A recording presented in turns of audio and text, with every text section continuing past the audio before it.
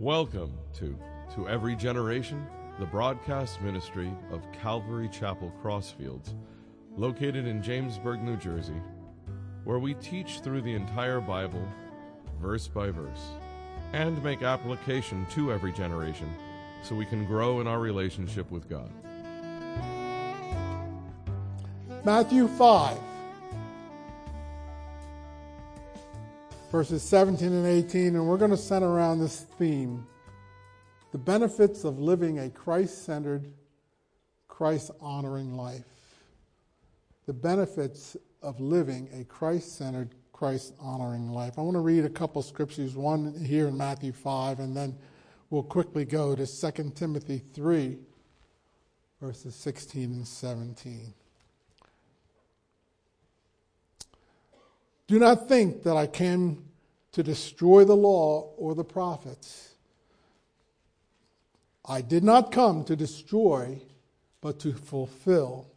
For assuredly I say to you, till heaven and earth pass away, one jot or one tittle will by no means pass from the law until all is fulfilled. Just Christ's way of telling us that everything you read in my word, you can trust, you can believe. And everything that needs to be fulfilled will be fulfilled. Second scripture in 2 Timothy 3, 16 and 17.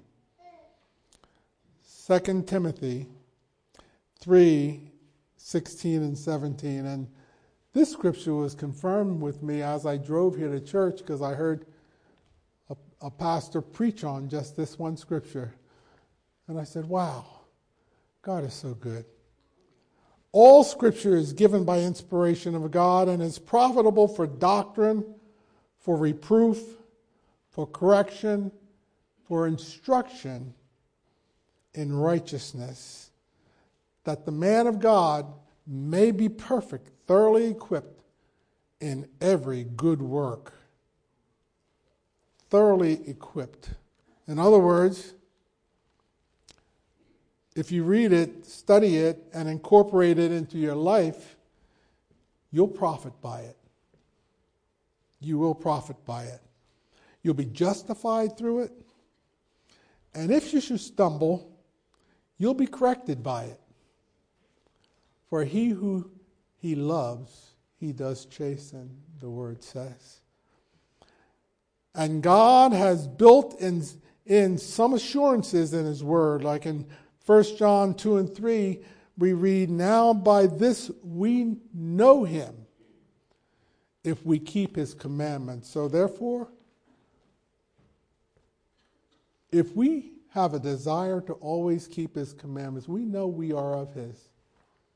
If we have a desire to only do the things that please our flesh, we've got some problems in our life, and we need to correct them, and we need to seek God's forgiveness and seek his direction in our life. There's a scripture in the Old Testament in 2 Chronicles 7:14 that for many years was my life verse. And by that I mean that it was a verse that has ministered to me above all the other verses. And all scripture is good. But this verse came upon my heart in a mighty way in the early 70s. I had just recently been called into the ministry. And this verse was one of the verses that New Jersey for Jesus had for its theme. I don't know, how many people remember those times, New Jersey for Jesus? You're showing your age, sister. And I was part of a church that came together, and as a group we went up to the Meadowlands. Remember that? Yeah. And the theme was, if my people, which are called by my name, shall humble themselves and pray and seek my face and turn from their wicked ways, then I will hear from heaven. Go ahead. and heal and forgive their sins. That's the key verse. And heal their lands. Yes. That verse has been very powerful in my walk with the Lord, because in it he was telling me, if you would just hear my voice, if you would just try to reach out and be guided by my Spirit, then I'll forgive your sins and heal your lands. And God has been no shorter than that promise in my life. There's been many things that's happened in my life in the last 40 some odd years which he has called me. You know, I've heard many preachers in the last few years preach on many different topics surrounding dispensationalism, as though God changes the way he has encouraged us, the way he has caused us to seek after him. Well, my word says, God said, I changeth not. You can trust every word that's in Scripture, whether it's in Genesis or it's in Revelation. You can trust every single word.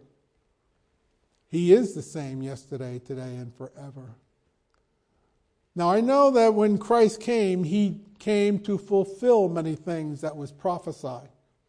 And I'm not dealing with those things. I'm dealing with the instructions that God has laid upon the hearts of those who love him. Thou shalt not, thou shalt not. He still doesn't want his people to fall into the traps of the sinful man, those who look to please themselves. God is the same yesterday, today, and forever. And never forget that verse in Matthew 5:18. Every jot and every tittle will be fulfilled. I like the way the psalmist puts it in Psalm 125, verse 1.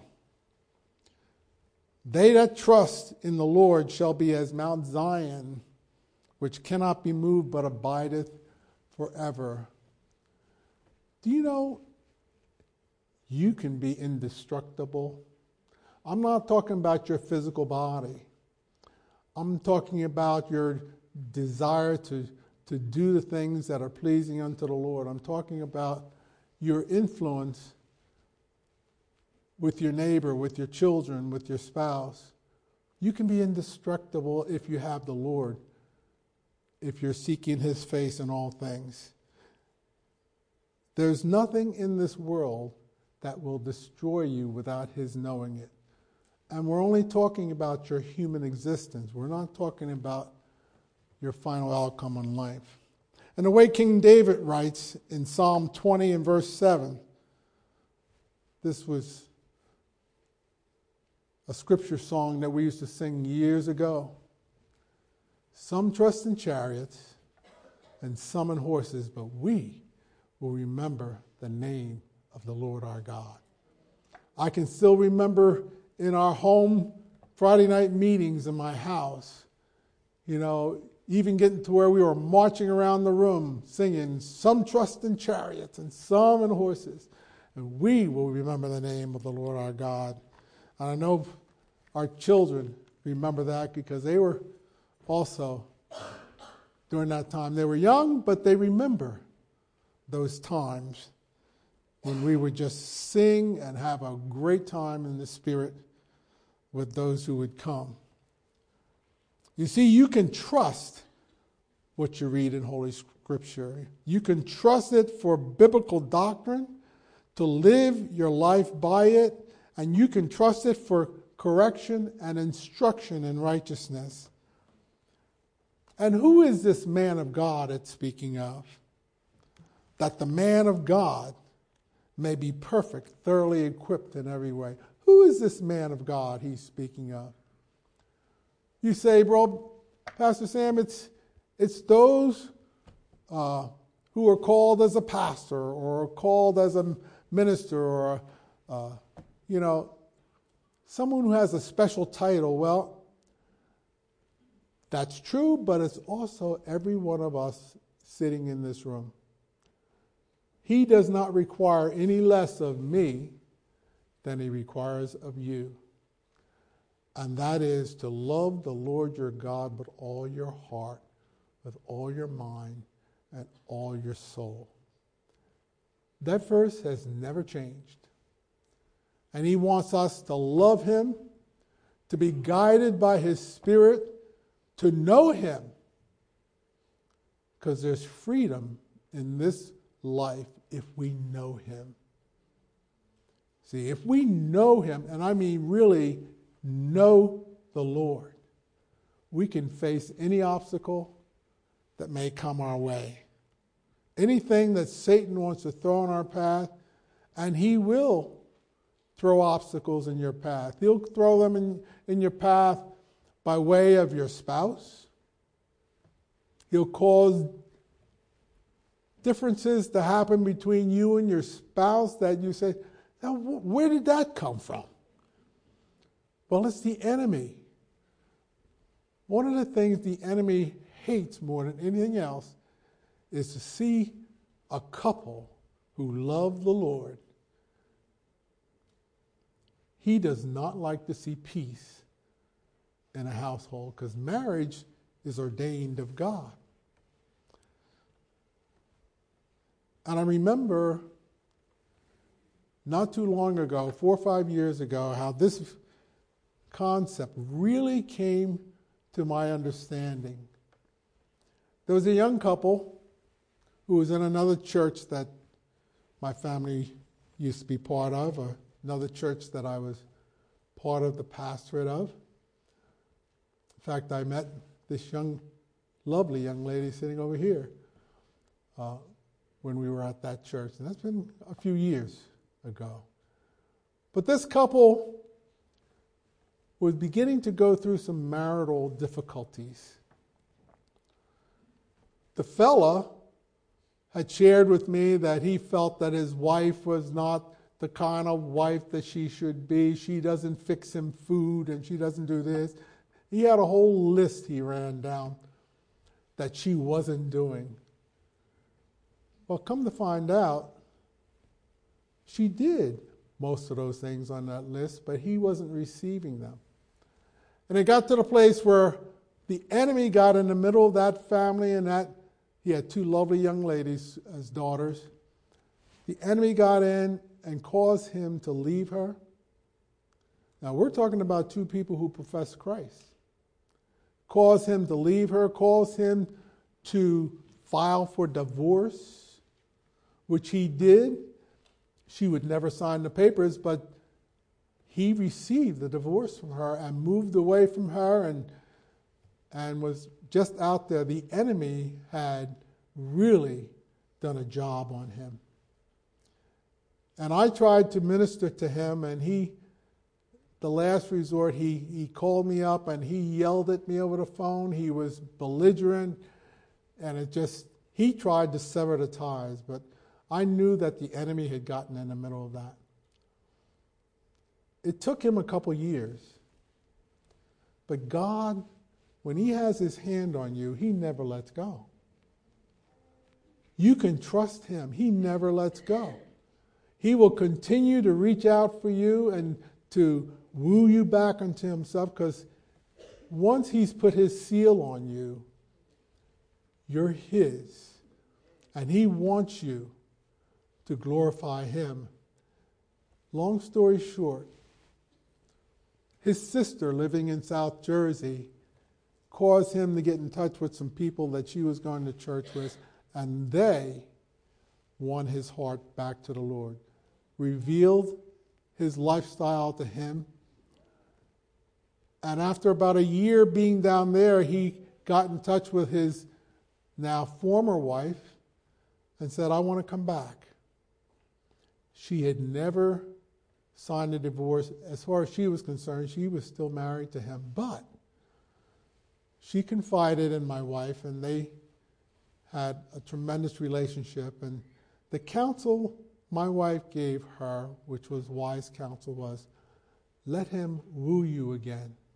Let him love you again. Let him prove himself that he has changed. And you know, for over a year, he did just that. He showed that he was a changed person. Is there anything too tough for the Lord?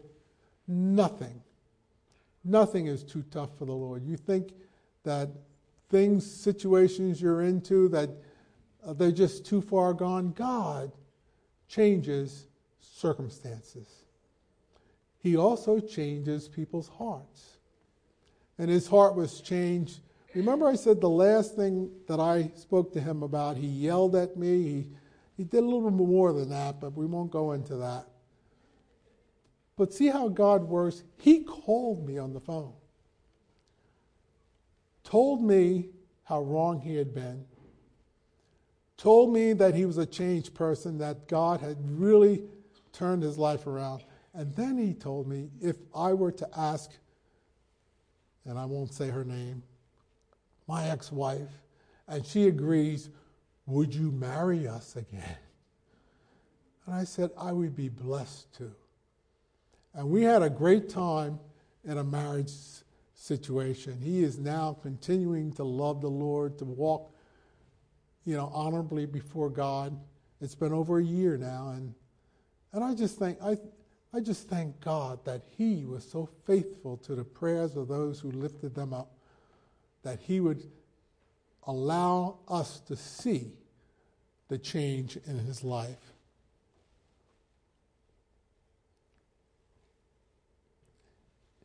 In 2 Timothy 2:15, can you see that one? 2 Timothy 2:15, the word says this, study to show thyself approved, a workman that needeth not to be ashamed, rightly dividing the word of truth. Study. And that word study is an interesting word. Now, I am not a Greek scholar, so if I stumble over this and we have some Greek scholars out there, you've got to forgive me. You can tell me later on. But the pronunciation of that Greek word for study there is spoudazo. Spoudazo, meaning with all speed and diligence to endeavor and labor in your study. In other words, do all you can in haste to understand the deepest meanings of the Scripture. Study to show yourself approved. Now, do you think God is serious about us finding out and understanding the deepest meanings of his word? You better believe he is. How can you or I rightly understand God's word unless we not only read it, but also meditate on it and allow the Holy Spirit to impart godly understanding and wisdom to rightly divide his word to our life? We need to meditate on God's word, not just read. Now, a lot of people have a gift of memorization. I don't have that gift. But I tell you this, whenever God puts me in a place to speak to someone, to share Scripture or whatever, or share life's intricacies with other people, he always gives me a verse from his word, something that I had hidden deep in my consciousness, and he brings it out and shares that I might share with others. And I thank God for that. So we need to meditate. That means read it, stop, think about it, and then listen to hear what God has to say about it. He wants to rightly divide his word in your heart and mind. Now, with that in mind, there's a verse which has caused many to ponder over, and at the same time, the sold-out mature Christian has peace which passeth all understanding, as though, even though they're going through some tough times. Many of you know it, and this verse very often has become people's life verse. And it's found in Romans 8:28. How many people can recite that verse? Yeah, I see many hands. It has become the life verse of many. A very close friend of ours who was a pastor's wife, that was her. She wrote that at the end of every card she wrote, every letter she sent, everything. She would recite this verse. And we know that all things work together for good to them that love the Lord, to them who are the called according to his purpose. Who is this we that Scripture's talking about? And we know. Who is that Scripture's talking about? Let me just give you a couple of what Sam thinks. Those who strive to walk in the statutes of the Lord and to live by his commandments. That's the we. Also, those who do not value this earthly life higher than their love of their Savior Jesus Christ. That is, they will not deny the Lord, even if it costs them their earthly life. Thirdly, to those who, no matter what the circumstances, will always, even through those circumstances, no matter how devastating they are to them and their family, will always say, "Blessed be the name of the Lord. Blessed be the name of the Lord." And that's who we are, or we're supposed to be. And when we think of this verse, many life experiences come to my mind, but the one which really jumps out at me, and a lot of you here, I know, have heard my wife's testimony, and I told her I was going to meddle and I was going to preach on her, but she always blames me for doing that all the time. But she's my best subject. You know. It was about 3 a.m. in the morning, Father's Day, 2005. She woke me up screaming, holding her head. Her head was pounding. Her eyes was rolling back into her head. She was in tremendous pain. And I said, "What's going on?" She said, Sam, this pain, I can't take this pain." We called the ambulance, who came within just less than 5 minutes, it seemed. But they came quickly, and they transported her to Princeton Hospital. She was rushed in right away through the emergency, and they worked on her and did all kinds of tests on her for almost 2 hours. And they came out to see me, and they said, "Mr. Turner, we don't know what's wrong with your wife. We don't know what's going on. Would we suggest that you give us permission to airlift her to Jefferson Hospital in Philadelphia?" And I said, "Yes, just take her wherever, whatever." And they did. She left by way of helicopter, and I jumped in my car, and I forget if my kids were in the car. I don't know, during that time. Do you remember? And you were with your husband, I know. But I forget whose. But by the time I got to Jefferson Hospital, I believe it was on the corner of 9th and Walnut. But by the time I got there, she was in a room. The attendants had sort of left her. She had tubes coming out of her head in all different places where they were, draining her brain, really, of blood. Her blood had built up so much in her head that her brain was starting to swell, and She had tubes coming out of her arms and all different kinds of places. And they had put her in an induced coma. And once they knew that I was there and the surgeon came out to see me, who incidentally was the number one surgeon, brain surgeon, on the whole East Coast. And he just happened to be there to look after my wife. Coincidence, right? God knows where we are and what we're going through.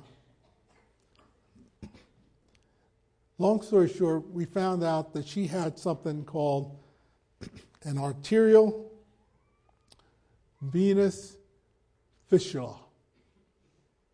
I don't know how many medical people are here, but if you are, you know exactly what that is.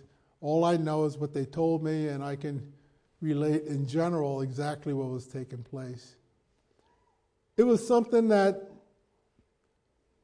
she was born with a certain deficit, which has to do with the capillaries between the vein and the arteries. From what I heard, from what the doctors, the surgeons told me, that when she was born, and it's not all that unusual with a lot of people, but when she was born, all of us have veins and arteries going to and from the brain. But between the two, see, you can't have an artery pushing blood right into the vein. The capillaries will pick up the used blood and transport it to the veins, which will transport it back to the heart to get renewed with oxygen and nutrients and things like that. Well, over the years, it kept building up and building up. There weren't enough capillaries to always completely take care of all the used blood that was transported to the brain. Normally, they told us that shows up when a person's either in their 40s or 50s. Well, this young lady was well over 10 years past that point at that time. And God knew what she needed. So that was Father's Day 2005. She went through the next 9 months, 9 brain procedures.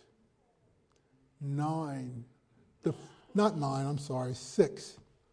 The first 5, they went up through the groin, past the heart, right to the brain, and did what they had to do, and then came back out. They could only stay but a short period of time, but each time they were sealing off certain arteries so they wouldn't continue to pump too much blood in that area.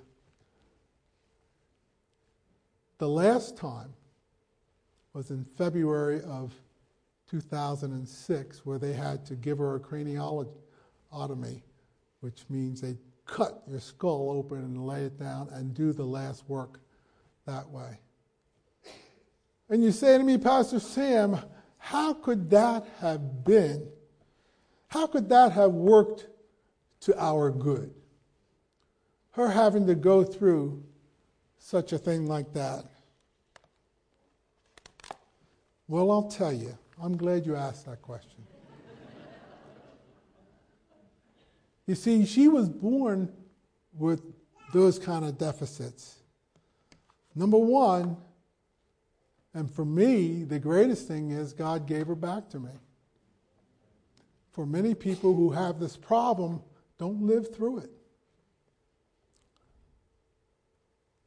We've enjoyed almost a dozen years of married life, and even last year, God allowed us to celebrate 50, the golden anniversary. The new and improved Carolyn Turner has no deficits of brain function. Only God can do that. Only God, yeah. Only God can do that. And during our added time together, I don't believe God extended her life. I believe this was the life that she was supposed to have. But during these last almost 12 years, we have seen many people come to know the Lord in our living room and in our family room. Many people.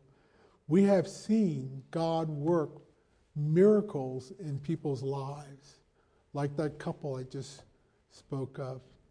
We've seen physical healings because we have put him first.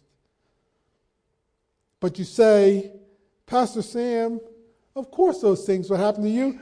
You have a calling on your life. Yes, I do. But so do you. God does not require anything more from me than he requires from you. God wants us to love him with all of our heart, mind, body, and soul. And I say amen to that. Acts 10:34 and 35.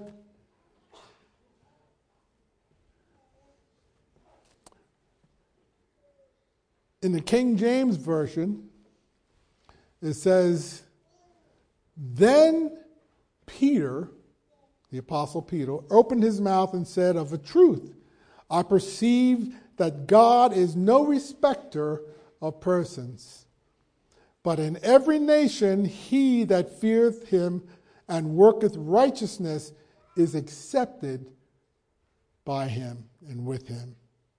The Revised Standard Version puts it just a little bit differently, but yet the same. He says, God shows no partiality, but in every nation, anyone who fears him and does what is right is acceptable by him. I have 4 little nuggets that I want to share with you, and they're not, I have to confess, they're not things that I just came up with. They're things that I'm borrowing from so many people I've heard over the years and just have stuck with me. And so I want to share these 4 little nuggets of truth. Number 1, seek to know and understand your calling in God. Every one of you here has a calling, a God-ordained calling on your life. Some have more ministry callings than others, that's true, but none of us have a calling any greater than anyone else. Seek to find out what your calling is in God and follow your call with all the energy you can muster, and you will never know the full joy of the Lord unless you get fully engaged in following the calling God has on your life. I know that from personal experience. Number 2, seek first the kingdom of God, and every good and perfect thing will be added unto you. You are not your own. You've been bought with a price. And that price is the precious blood of Jesus Christ. Number 3, fear will kill faith. Hear me. Fear will kill faith, but faith kills fear. Why do you think Jesus said over and over again to his own disciples, "O ye of little faith"? Because he knew that those who had greater faith could do greater works because they would rely more on their Heavenly Father. So fear not. Jesus said in the New Testament, he says, if you had faith of a mustard seed, you can tell that mountain to be moved. Now we think right away that it's a physical dirt-filled hill that reaches up to the sky, but there's a lot of mountains in our lives that we find very difficult to climb. In fact, impossible to climb unless we have the faith to put one foot in front of the other and trust and rely on our Heavenly Father. And number 4, seldom does God ever give us a get out of the situation card. You know, you play Monopoly, get out of jail card. Seldom does he ever give us a get out of the situation card. More times than not, what he gives us is a go through the situation spirit. He wants us to go through, to see the other side, to see how he can work in and through us, that we can be instruments for others to be encouraged because we've already gone through. You know how it is when you know someone who's going through the same, almost the same thing you're going through, and when they speak, your ears just perk up because you know they're speaking from experience. God wants to use each one of us in that way. And he'll give us a spirit of conquering and a spirit of overcoming. Now, it's not to say he might not give you a spirit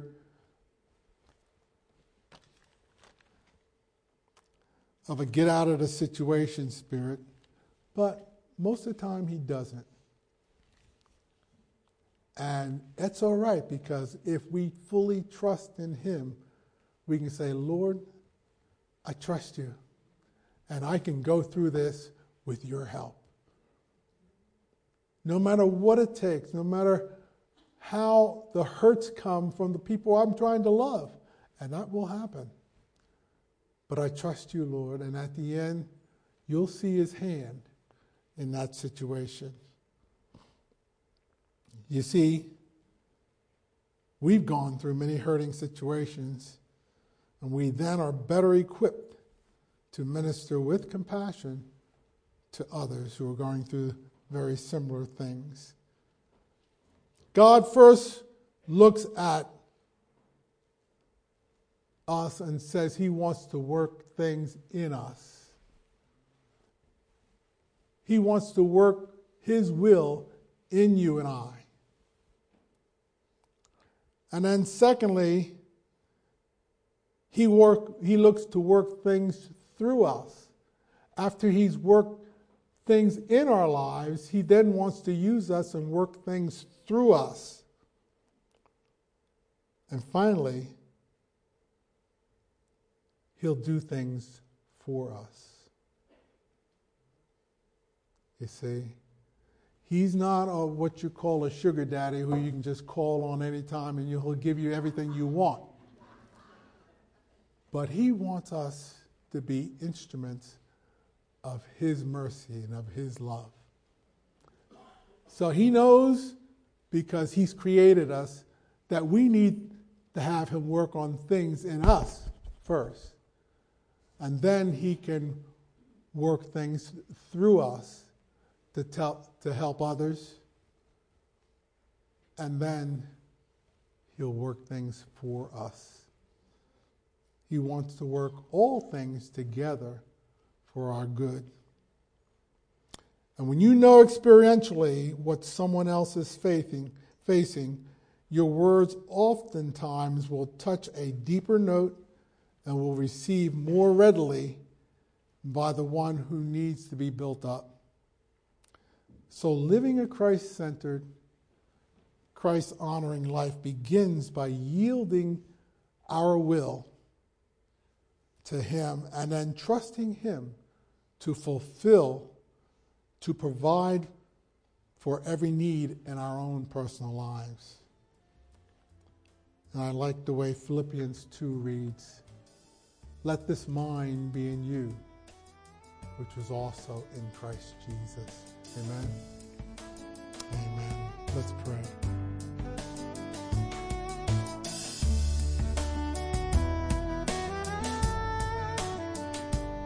You've been listening to Every Generation from Calvary Chapel Crossfields. We're located at 15 Half Acre Road in Jamesburg, New Jersey. We meet for Bible study Wednesdays at 7:30 p.m. and Sunday service begins at 10:30 a.m. On Sundays, we have children's church for all ages, in addition to infant and nursery care. You can find out more about the ministry here at Calvary Chapel Crossfields by going to cccrossfields.org. Thanks for listening, and may God bless you.